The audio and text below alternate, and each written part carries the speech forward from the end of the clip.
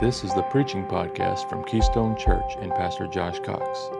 To find out more about Keystone, visit keystonerdu.church. We hope you enjoy today's message.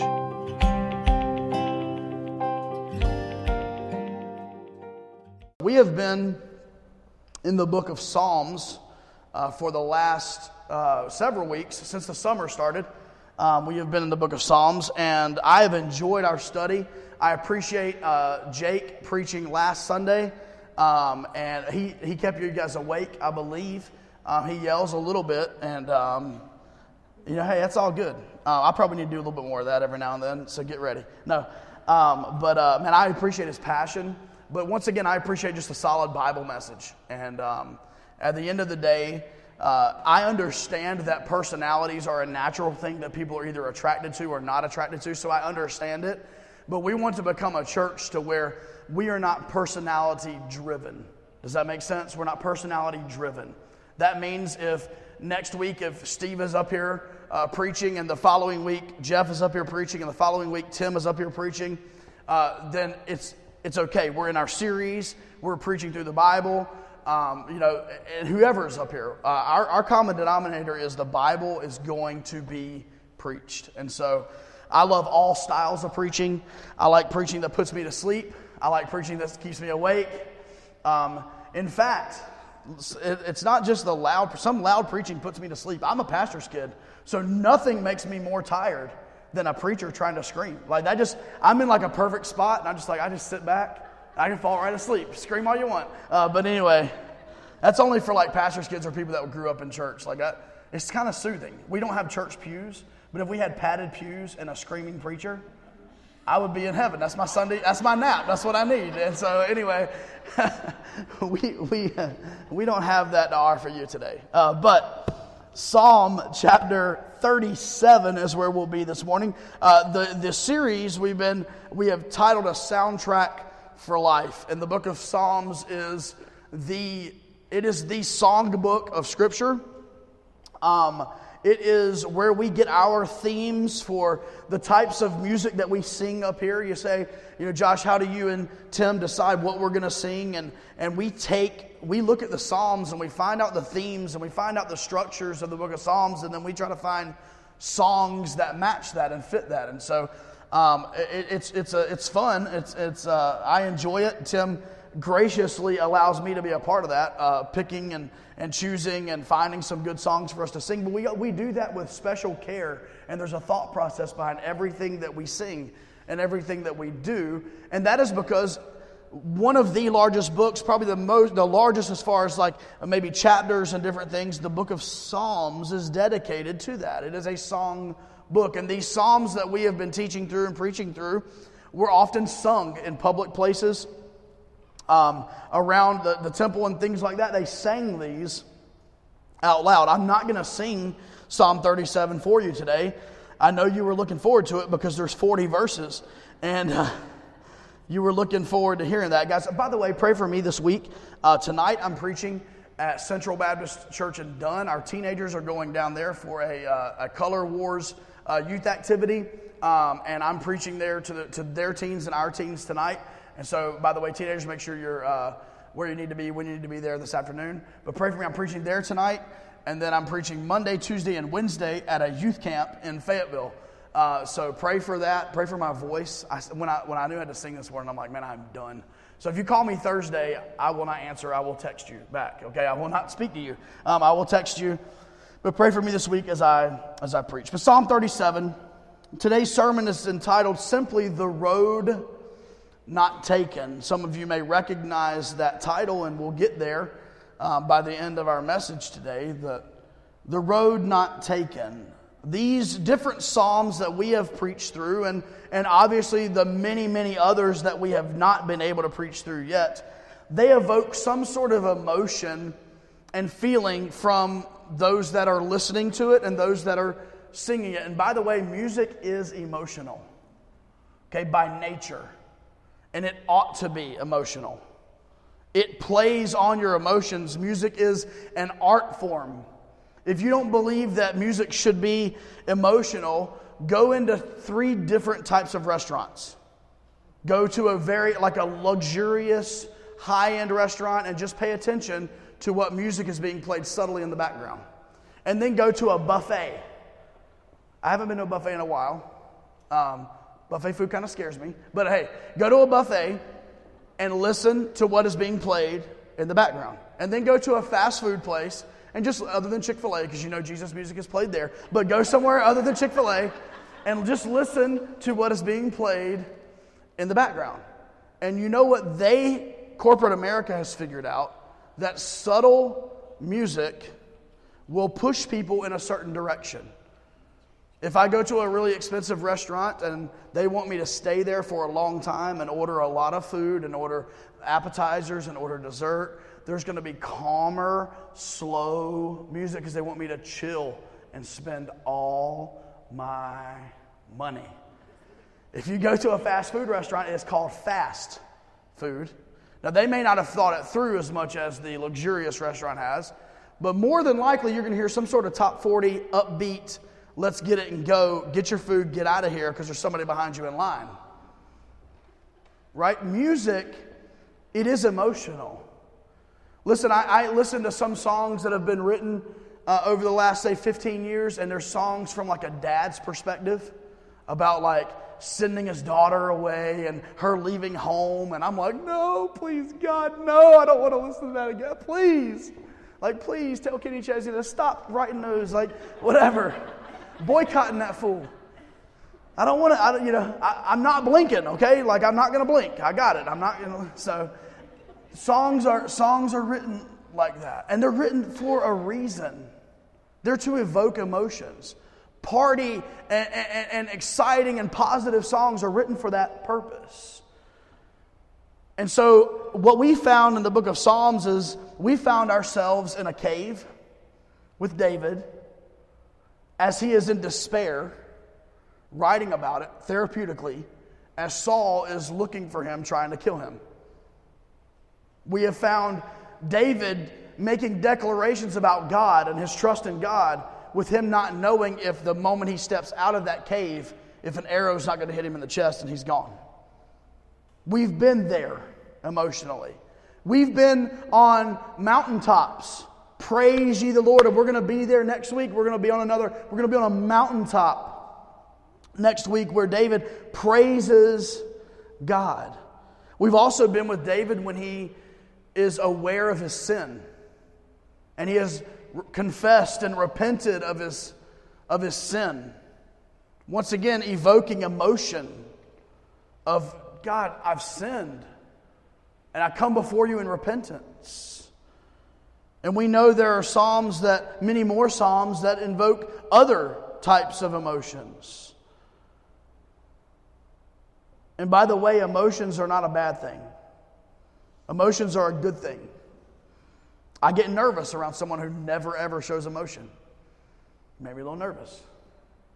I'm like, what's going on in that head that I don't know about? All right? Emotion is a good thing. But this psalm is somewhat unique in that David writes this psalm as Grandpa David. Verse 25 lets us know that he is older in age. David is somewhat writing this song in reflection. He's kind of looking back, and he's just as if you were able, and like my grandfather has been passed away for several years now, but if I were able to go back and sit on the front porch on the rocking chair with my grandpa and say, hey, tell me a little bit give me some advice. Talk to me about when you were young. Reflect a little bit. This is kind of what David does here in this psalm. And if you had a godly grandfather or a godly grandmother, probably those conversations would come back around somehow to telling you, hey, this is the right thing to do and this is what you ought to do, and this is the wrong thing to do and this is what you need to stop doing. I know that's the way my grandparents were. Like, they were really kind and sweet about it, but at the end of the day, if I ask for their advice, they're going to be like, listen, stop doing this and start doing this. I promise you, you'll understand when you're my age one day. And we've heard people say that. But this is the seasoned veteran David. He's writing about the great riddle, as Charles Spurgeon called it. And the riddle is this: The prosperity of the wicked versus the affliction of the righteous. A great mystery. The prosperity of the wicked. Why does the wicked seem to be prospering? And the affliction of the righteous. Why does it seem that righteousness continues to fail, to be in affliction? And David addresses that here. He encourages believers to stand for what's right and to live in a biblical manner. And he encourages them to guard themselves from the wickedness. Guard themselves from envying what seems to be the way of the wicked and the prosperity of the wicked. And remember, this is not young, exuberant shepherd boy David. This is not, give me a stone, I'll kill Goliath. Not, don't give me armor, just give me a rock, I'll take care of him, David. This is post Bathsheba, post murder, post losing children, post having his children trying to kill him, post having the king trying to kill him. This is David. This is seasoned, grizzled veteran David. And I want to learn this morning from what he has to say. Heavenly Father, teach us from your word. God, I pray we would learn from it. We would take it to heart. We would apply it. God, we would then live it. Jesus, we thank you so much for your word. You promised it would not return void. And God, today I pray that you would just minister to us through it. It's in Jesus' name we pray. Amen. Let me just let you know, by the way, I thought of this during prayer. The smell that you smell, they are working on stripping and waxing all the floors in the area, and that's what that is. There's a whole pallet full of like floor stripper in there, and it's horrible. And that's what it is. So just FYI. So just want you to know, there's no like spoiled milk or anything around or dead animal in here anywhere, okay? So, as we do break down this passage of Scripture, this psalm, this song, we're going to see David present two basic lifestyles. One lifestyle is the lifestyle of the wicked. So what evildoers, this is what the wicked, this is the way that they live. And then the second lifestyle is the righteous, the holy. This is what the righteous life looks like. And the good versus the evil. The darkness versus the light. Praise the Lord. The darkness versus the light. The good versus the evil. And David basically says this: you can live this way, the righteous life, or you can live this way, the wicked life. You have a choice to make. And much like a grandfather in a rocking chair, David gives us the unadulterated, cold, hard truth. Now let's see what he tells us as we look in this passage. The first thing I want us to see is David tells us to guard yourselves from envy. Guard yourselves from envy. Look at the first verse of Psalm 37. Do not fret because of evildoers, nor be envious of the workers of iniquity. For they shall soon be cut down like the grass and wither as the green herb. Christians sometimes have a really bad habit, and that habit that sometimes Christians get into is that we like to look over the fence at what other people are doing. I don't know if any of you were a Home Improvement fan back in the day, but we like to do like the neighbor Wilson. And we like to peer over the fence, and we like to look. And what we do when we do that is we like to see all the seemingly fun, entertaining, and pleasant life that people who are not believers tend to have. We as Christians oftentimes subliminally think that because we are Jesus followers, we have had to give up so much, which is not necessarily wrong, but that we know we are being withheld from all of this over here that we could be doing. And we get in that mentality as Wilson on Home Improvement. The wicked seem to prosper. The sinners seem to be winning. The grass seems to be greener. That's a common thought, whether it be in someone's marriage. Hey, the single life grass is greener than the married life. Or the grass over there with that man or that woman seems to be greener than the grass that I have over here with my spouse. That's obviously not a biblical thought, but we have that habit. And this can and will lead to legitimate envy of evildoers. And none of us are going to be like, yeah, that's me. I look at my unsaved co-workers and I think, man, what a life. No, it's nothing we're going to verbally admit to. It's something we're going to subtly do in our heart and in our mind. We're not going to get together when we're hanging out with our friends and go, hey, this guy at work, man, he's just got a great life. I really wish I had that life. None of us are going to verbalize that. But subliminally, we're going to think, if I just had that. Man, if my life just looked like fill in the blank. If. And this seems to be obviously displayed most in the lives of teenagers, adolescents. As, once again, they're not going to admit it because it's 2019 and they're chill. But they look at the lives of the famous. They look at the lives of those who have made it. And now in 2019, it's so much easier, quote unquote, to make it because all you got to do is get noticed on YouTube, or all you got to do is find your way onto one of these shows and just make a name. And it's like, I want to be. I've got a singing voice. I'm going on The Voice next. I'm just kidding. But you see it in young adults and adolescents who envy fame and influence. But they oftentimes fail to acknowledge the baggage that comes with it 100% of the time. We tend to desire the product, the fame, the fortune, the quote-unquote easy life, not having to worry about money. But we don't think of the price that's paid for that life. Isolation from real friendship.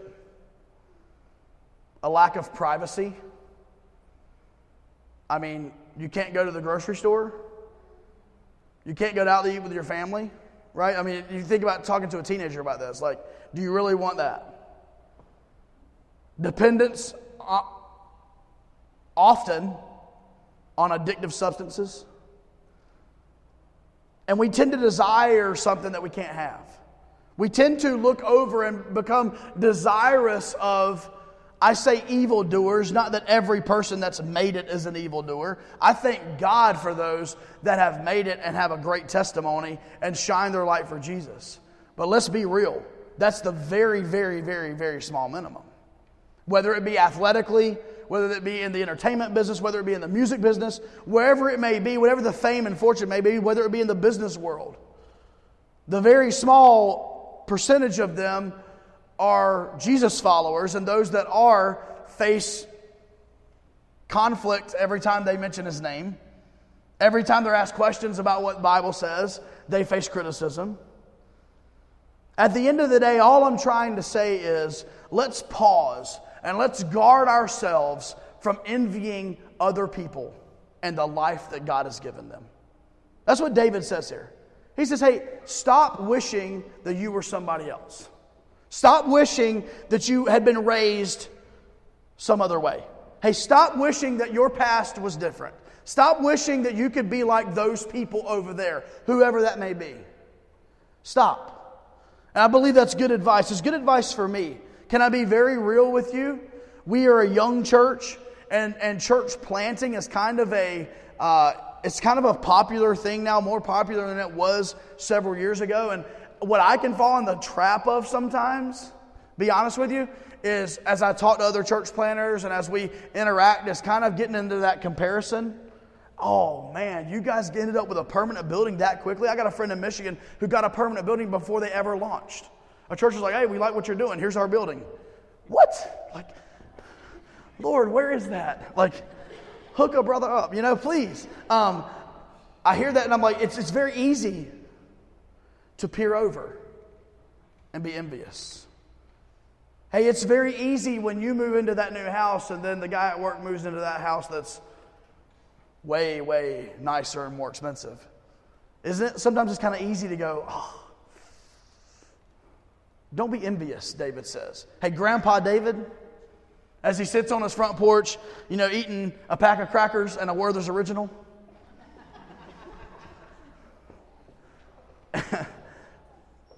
He got there at 5:15 in the morning, woke up bright and early.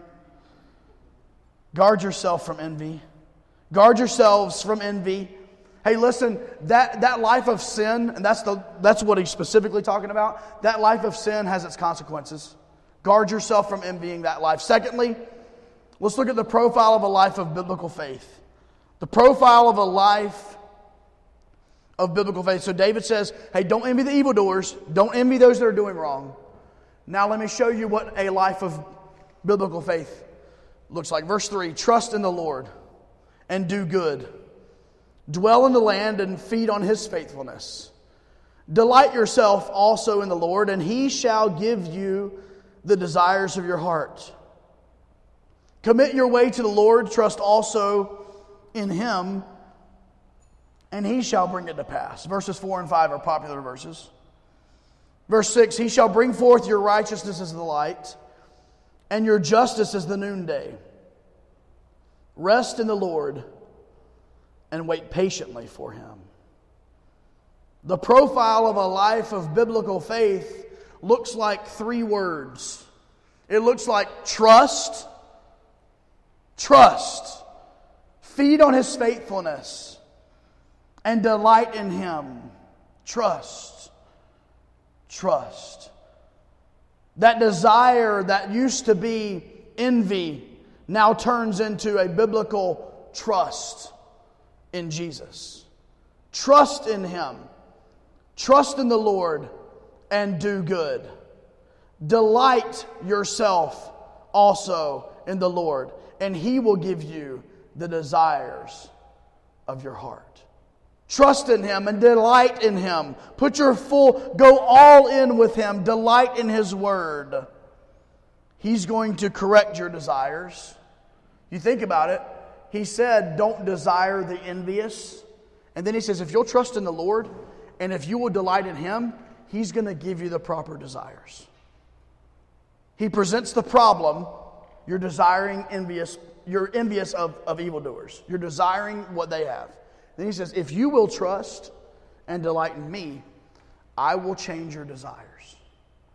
Man, if I got nothing else from studying this passage, God, will you please do that for me? Will you change my desires from desiring the wicked to desiring You? Will you change my desires from sin to my Savior? Will you, through the Holy Spirit's power working in my life, will you change my desires from everything that is wrong to things that are right? Will you change my desires? I don't know if we ever ask for that. I don't know if we ever seek that. I don't know if we ever ask God.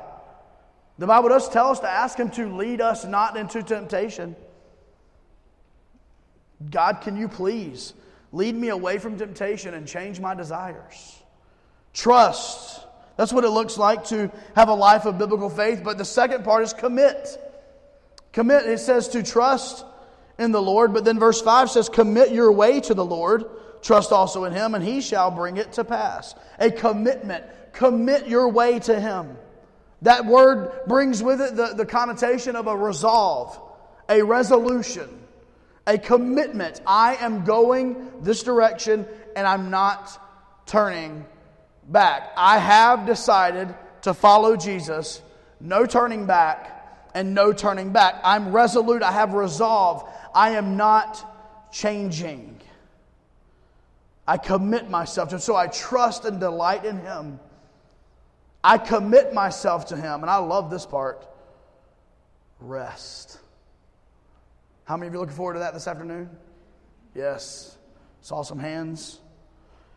Rest. Verse 7, in the Lord. And wait patiently for Him. Listen, when you will trust and delight in Jesus, when you will then commit to Him, listen, take a nap. Rest. Rest. 3 of my favorite words. God's got this. Breathe. Rest. God has you when you live this life of biblical faith, when you don't envy the evildoers, but you delight in Jesus. Rest. Rest. That person at work that keeps stirring things up, that keeps attacking you, that keeps you... Rest. Rest. You look at the bank statement, you're like, oh my goodness, how in the world? Rest. Rest.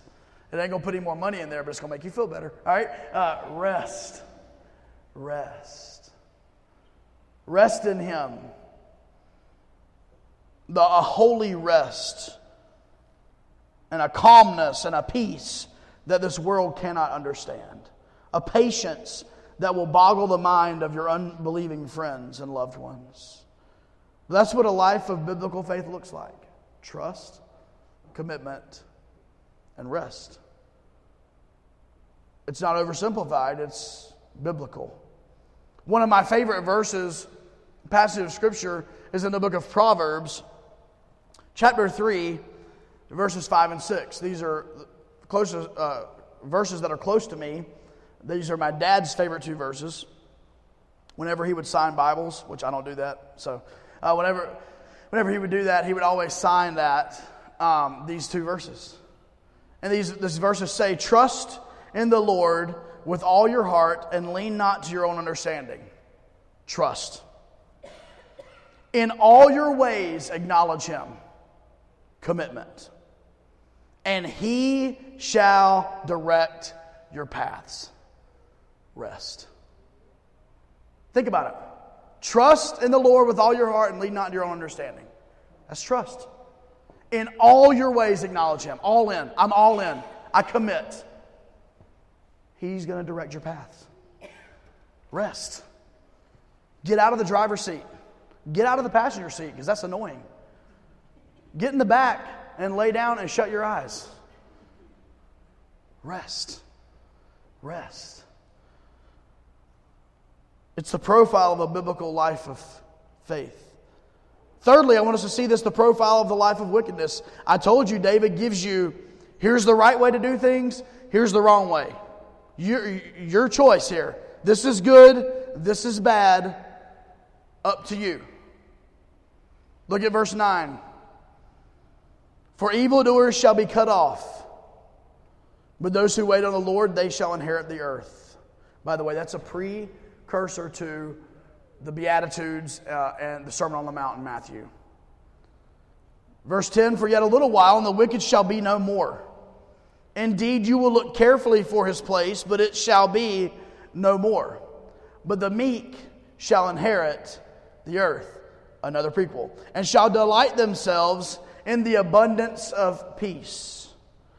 Verse 12, the wicked plots against the just and gnashes at him with his teeth. The Lord laughs at him, for he sees that his day is coming. The wicked have drawn the sword and have bent their bow to cast down the poor and needy, to slay those who are of upright conduct. Their sword shall enter their own heart, and their bows shall be broken. A little that a righteous man has is better than the riches of many wicked. For the arms of the wicked shall be broken, but the Lord upholds the righteous. David puts all of his cards on the table here. And in a nutshell, he says this: if you choose to live a life of wickedness, there will be intense payment to follow. And that's a warning from a grandfather that we must all heed. Evildoers, David says, will be cut off. They shall be no more. Their day is coming. They will draw the sword at the poor and needy. They will be killed by their own sword. In a nutshell, David says this: you cannot live a life of sin and avoid the penalty of sin. You cannot live a life of sin and avoid the penalty of sin. I like to say it this way. You may be able to make your own choices, but you cannot make your own consequences. I want that to sink in. You may be able to make your own choices, but you cannot make your own consequences. Hey, you can choose the sinful life, and that is your choice. And as your pastor, I take my hands off and I say, you can make that choice. That is your choice. Live a life of sin. You can make your own choice, but you cannot make your own consequence. And my job as your pastor and your friend is to be there when the consequences happen and not to say, ha, I told you so, but to say, I love you so. And that's my job as your pastor. But at the end of the day, let's be real for a minute. Let's be honest. You can choose. You can choose. Make your choice. But you can't make your consequence. And David says here, there will be consequences. If I can say this to the unrepentant sinner, there will be hell to pay for your sin. There will be hell to pay. A life of sin never works out in the end. Can I say this, young people, teenagers? Sin will take you places that you never dreamed you'd be. Sin will wake you up in rooms you never thought you'd be in. Sin will wake you up with people that you never thought you'd be with. Sin will mess you up. But it didn't mess up. So stop envying evildoers. Sin will mess you up. Now, it may mess you up a different way than it messed old boy over there up. There's really nobody over there. You don't need to look. All right. I saw some of you like, you heard him come in the door earlier. I mean, anyway. Y'all don't know, man. I don't pack, but man, if I did, like, I didn't know what was going on over there a minute ago. I was about to karate kick through there. But at the end of the day, sin will put you in spots you never thought you'd be in. Sin will make you make choices you never thought you had to make. Sin. There's people in this room that have lived long enough on this life that they could get up here and testify and they could say, listen, I was living a life of sin and this is where I wound up. And if you'd have asked me 5, 10, 15 years earlier, would you ever be sitting in that spot? No way in this world. But sin will. Be warned, young people. I love this one. Be warned, adults. Can we stop acting like sin just affects young people? Be warned, adults, grown people. Be warned. Sin will take you places you never thought you'd go. Sin will take you in a spiral that only God can rescue you out of.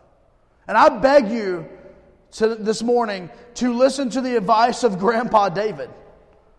I beg you this morning, if you're living a life of sin, if you're living a life of public, open, unrepentant sin, then I pray that one of two things happen. I pray that you have a true salvation experience with Jesus. Or I pray that you have had one and you are so far away from Him that you come to a place of repentance before Him and confession where He draws you back to Himself. I pray this morning because here's the thing, there's a lot in the balance. Hey, if what the Bible says is true, there's a lot in the balance for your choices to live that life of sin. There's a lot in the balance. And David throws it all out here. Hey, David's that grandpa that's like, hey, look, man, I'm not going to pull any punches with you. I'm going to be straight up. And David was. The life of sin never works out. Hey, it may seem okay, it may seem good, it may seem fine, it may seem like I'm doing my thing. By the way, if you're doing your thing and you don't feel bad about it, you might want to check your Lord and Savior status. You might want to check your salvation status. I seem to be able to do whatever I want to do and it don't matter. Okay, cool. You go ahead and roll that. Roll that dice. Keep rolling it. Keep rolling it. Because sin brings its consequences. We saw the profile of a life of biblical faith. We see a profile of a life of wickedness. And then David concludes the portion that we're going to be in. He concludes with God's way is always best. God's way is always best. I can just hear a grandpa saying that. Hey boy, listen to me. God's way is always the best way. Can't you hear? I can just hear Now my dad's in his mid-70s. Hey, God's way is always the best. It sounds so much like grandfatherly advice. But let's look at what he says. Look at verse 18. The Lord knows the days of the upright, and their inheritance shall be forever. They shall not be ashamed in the evil time. And in the days of famine, they shall be satisfied, the upright. When there's famine in the land, they're going to be fine. Skip down to verse 22. For those blessed by him shall inherit the earth, but those cursed by him shall be cut off. The steps of a good man are ordered by the Lord, and he delights in his way. Though he fall, the good man shall not be utterly cast down, for the Lord upholds him with his hand. David says, I have been young, and now am old, yet I have not seen the righteous forsaken, nor his descendants begging bread. He is ever merciful and lends, and his descendants are blessed. God's way is always best. It's always best. Living in righteousness will pay eternal dividends. Living for Jesus pays in the end, and that's not why we do it, but that's just the facts. There is a spiritual blessing given to those who live in righteousness. The steps of a good man, David said, they are ordered by the Lord. And though that good man falls, he will not stay down, because the Lord will uphold him and will raise him up. Listen this morning. We've profiled the life of righteousness and we've profiled the life of wickedness. And David says, choose righteousness. But the life of righteousness is a little more difficult than the life of wickedness. Okay, fair enough. Choose righteousness. But it's going to cost me a little bit here. Like there's this friendship. Choose righteousness. But my kids, they don't really understand it. They really want to do choose righteousness. But if I do this, I'll be able to get that angle on that job at work, and I'll be able, but I got to slip around. Choose righteousness. David says, I've never seen the righteous forsaken. Hey, I'm an old man now, David says. And listen, David's been on both sides of this. David's been the wicked man and David's been the righteous man. Hey, David's been the king. He's been the giant killer and defeater in righteousness, and David's been the one who's lived in wicked sin. He's got the street cred to say this. And he says, I have been young and I am now old, and yet I have not seen the righteous forsaken, nor his descendants begging bread. God's way is always the best way. In conclusion this morning, there are really only two options: the broad way of wickedness or the narrow way of righteousness. And can I give you a word of warning? If you don't watch out, you're going to end up exactly where you're headed. Can I say that again? Let it sink in. If you don't watch out, you're going to end up exactly where you're headed. That statement was told to me as a young adult.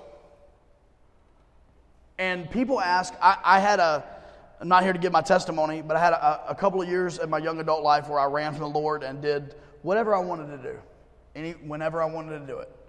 Praise the Lord. And I was at Bible college while I did it. They only know about like 10% of it. So that's how I made it through. But anyway, did whatever I wanted to for a couple of years. And people are like, oh, when did it click? Like, when did the Lord really draw you back to himself? And when did you get on this, like, the Lord is going to use me? I know God wants to use me in ministry and serve him. And, like, I think people are waiting for, like, man, I was at this, like, conference and this guy preached, like, this crazy good message. And I'm sitting there and I'm like, oh, here I am, God. And, like, I floated to the front. It was crazy. Honestly, people say, when did the heart click and the mind click and the actions click? Like when I sat there one night and I thought, hey Josh, if you don't watch out, you're going to end up exactly where you're headed. Can I say, if you don't watch out, your marriage is going to end up exactly where it's heading. If you don't watch out, your financial situation is going to end up exactly where it's heading. Very practical, I apologize.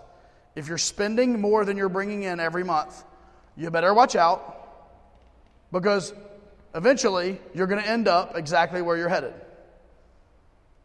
Listen, spiritually, you're going to end up exactly where you are headed if you don't watch out, if you don't make some changes. That completely shifted my life. That completely changed my life. I cannot keep going this way and end up over there. I've said this, I can't go this way and end up over there. It's not going to happen. And I had to make that choice, and David says here, I wish this was an easier passage. I wish, look, when I knew I was going to 37, I'm like, oh, there's some really good verses in 37. I'm going to highlight those verses and peace be gone. But when you start studying 37, it's a little bit of a hard-hitting truth. And Don't get mad at me. Talk to David one day. He's a man after God's own heart. He'll be there. He'll talk to you when you get to heaven. But if you don't watch it, you're going to end up exactly where you're heading. Grandpa David, hey boy, hey young lady, look up here. You better think about it. You're going to end up. You're heading down that road. You're going to end up at the end of that road. Grandpa David would say. Matthew chapter 7 and verse 13 says, enter by the narrow gate. For wide is the gate and broad is the way that leads to destruction. And there are many who go in by it. Because narrow is the gate and difficult is the way which leads to life. And there are few who find it. That's just the cold hard facts. That's just, listen, there are few people who are going to serve Jesus in a genuine, pure heart as a true believer. And there's going to be a whole lot of people that blatantly deny Jesus, which we see all over, billions of people all over the world. And then there's going to be that other few that have a form of godliness and they're not legitimate. Facts of life here, that the narrow gate is the gate of life. And the broad gate, the wide gate, is the gate of destruction. Just as Robert Frost penned in his famous poem, The Road Not Taken, we too should live a life on a narrow road, leading to the narrow gate, on the road that's less traveled. You probably know this poem. I believe I had to memorize it back in the day. I no longer have it memorized. But it says, two roads diverged in a yellow wood, and sorry I could not travel both and be one traveler. By the way, there's a lot of spiritual, you can't either. You can't live, and you're going to get the illustration without me having to do much more than this, but you can't live a life of wickedness and a life of righteousness. That's all I can do. All right, so you get the point. As those roads continue to go, anyway, you get the point. Long I stood and looked down one as far as I could to where it bent in the undergrowth. Then took the other as just as fair, and having perhaps the better claim, because it was grassy and wanted wear, though as for that the passing there had warned them really about the same. And both that morning equally lay, and leaves no step had trodden black. Oh, I kept the first for another day, yet knowing how way leads on to way, I doubted if I should ever come back. And I will say, let me take exception to that in our spiritual lives, that if you've chosen the road of wickedness and destruction, that we have a God that believes in second chances and third and fourth and fifth and sixth and seventh and eighth and ninth and 10th chances. Some of us are on like 18, all right? So I will say in that part, but he says, knowing how a way leads on to way, I doubted if I should ever come back. I shall be telling this with a sigh, somewhere ages and ages hence. I'm going to think back on this point. Two roads diverged in a wood, and I took the one less traveled by, and that has made all the difference. Can I say, in our spiritual lives, take that road less traveled. Take that road that leads to life, the narrow one. And you know, when you take the narrow road, sometimes this world and our culture is going to say that we are narrow-minded. And they're going to look at us and they're going to say, oh, I can't believe that you think you're the only one that's right. And we know that's not the spirit and the heart that we have, or even the belief that we have. But be willing to take the narrow road. That's a hard thing to say. Be willing to take the narrow road. Be willing to walk in the path of righteousness. Because the path of righteousness leads to life everlasting and life eternal and blessings with our Heavenly Father forever. But that path of destruction, that path of wickedness leads to death and destruction. That life of wickedness leads you to places you never thought you would go.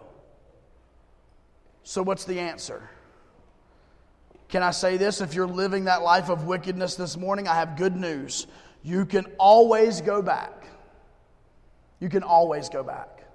It's called repentance. It's kind of a Christianese word that I guess church people are scared of. It's so biblical. It's called repentance. God, I am wrong. You are right. I am going to stop doing wrong and I'm going to start doing right. That is repentance. It starts with confession and repentance. And through the help of the Holy Spirit, as He leads and guides, and as we walk in Him, and as we walk in the Spirit, we live a life now of righteousness and holiness, committed fully to our Savior. But it's your choice. Grandpa David says, hey, I've been young and now I'm old and I've never seen the righteous forsaken. Grandpa Robert Frost said, you got a choice to make. You got a road to the left, you got a road to the right. You can live a life of wickedness, you can live a life of righteousness. And let me encourage us, as a church, can we forsake our wickedness? That looks like legitimate repentance. That looks like while we get up here and we sing a worship song at the end, that looks like you praying and talking to God in confession and repentance for your sin. And that looks like yielding to His Spirit to walk in Him and walk in truth and walk in righteousness. Listen, our church, God's not going to bless a church full of wickedness. Can I be real? He's not going to bless a church full of wickedness. He's not going to bless a church that comes to church on Sunday, does its thing, goes home and lives however it wants to. God's not going to bless that church. Choose the road not taken, the road less traveled. Heavenly Father, speak. This has been the preaching podcast from Keystone Church and Pastor Josh Cox. For more information about Keystone Church, visit keystonerdu.church. Please subscribe to hear future messages. Thank you.